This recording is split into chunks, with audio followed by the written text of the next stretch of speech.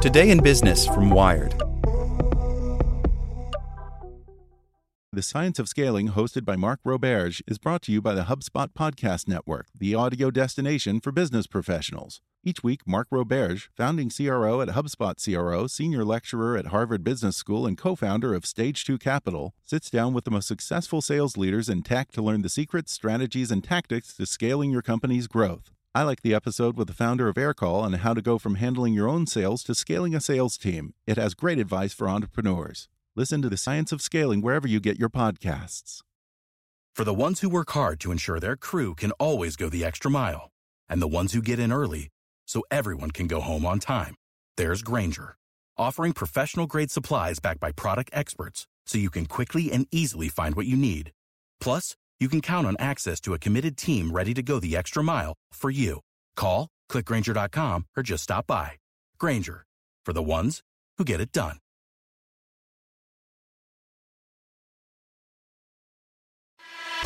Here's today's spoken edition of Wired.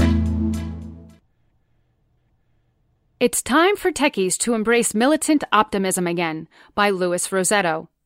When we launched Wired, we were accused of being Panglossian optimists. I embraced that as a badge of honor. The digital revolution was reinventing everything, and that was good. 25 years on, that optimism is no longer justified, it's necessary. Indeed, militant optimism. Wired's premise was that the most powerful people on the planet weren't the politicians or generals, priests or pundits, but the people creating and using new technology. The state and politics were obsolete. We no longer needed to subcontract our responsibility for society to distant capitals. By using the new tools now radically empowering individuals, we could, ourselves, work directly on making a better world. Of course, the entrenched institutions being displaced weren't giving up. Like the mainstream media, we used to joke that the New York Times would run a weekly variant of the headline, Internet, Threat or Menace. This despite having the best reporter in the Valley, John Markoff. In the face of knee-jerk opposition, we developed a knee-jerk rejoinder. Change is good. Of course, we knew that all change wasn't going to be good, but it was likely better than the alternative. So much was obsolete and needed to be swept away. Our position was, as the song went, that the future was so bright we had to wear shades. And then the dot-com bubble burst. And then came 9/11. Our model of a decentralized organization using PCs and networks to change the world had spawned a nightmare. The young men of Al-Qaeda launching asymmetrical war to bring down the last superpower. Our societal response was equivalent to the zoo monkey who, finding the cage door open, peers around, then closes it and retreats to the safety of his cage. In the human apes case, retreat to the safety of the state and politics. The subcontractors were back in charge.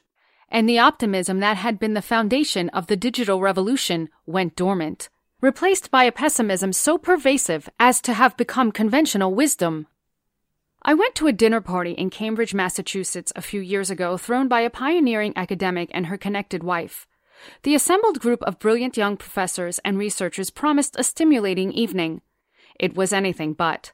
After the opening small talk devolved into the political, the air was full of complaints about inequality and poverty, racism, sexism, fascist Republicans, and how, in general, everything is going to hell. I stifled myself as long as I could, but finally I piped up. That's not what's really going on. Have you actually looked at the numbers? For the past 25 years, the world has only been getting better. People are healthier, wealthier, more educated, and living longer, better lives than humans ever have. Silence. All eyes on me. Who threw the skunk in the room? Then the shitstorm began. Of course you're wrong. Things are not better. Just look around. And it's all just going to get worse. Yada yada. Shut me right up. Later I reflected on how I should have responded. First, politics, which has now come to infect all aspects of our lives, isn't a rational response to reality. It's partially about currying social favor with desired cohorts. But, worse, it's emotional pathology. In The Mass Psychology of Fascism, Wilhelm Reich wrote that politics can be the outward manifestation of personal emotional problems. Instead of working on our own issues, some instead work them out on society at large. Sound familiar? We're living through a moment when this phenomenon is vivid. The unease among elites of the first world, the palpable emotional distress of our friends, the media's daily 2 minutes of hate, the social media flash mobs, the tribalism, the way every aspect of our lives has become political. Good thing breakthroughs in the human condition happen outside of politics. History is the record of political failure. Progress is the march of science and technology. Just think of the past 100 years. Mass communication, penicillin, refrigerators, computing, commercial air travel, cheap birth control, PCs, the internet, smartphones, gene sequencing, fracking, all together producing more human freedom and wealth than wars or laws. And yet today we're prisoners of unrelenting pessimism. We won the revolution, but it never really ended. And we're still living with its unfolding consequences. 25 years of disruption have been difficult to digest, especially when the media practitioners who shape our perceptions live in existential dread of losing their jobs in the digital typhoon, inundating their obsolete world. How do we shed the pessimism that surrounds us? Start by recognizing we have so much cause for optimism, even more so than when Jane and I started Wired to cover the digital revolution. Today, individuals using new technologies are fomenting no fewer than 5 revolutions. 1. The neo-biological revolution is already curing, improving, and extending life. 2. The energy revolution, nuclear, fracking, solar, is making the good life possible for more people around the planet. 3. Blockchain allows friction-free transactions between not just financial institutions, but all people and devices needing to communicate with one another. Imagine capping the social media monopolies by reclaiming our data. 4. Space. The sci-fi future of working and living in space is happening with each SpaceX and Blue Origin launch. 5.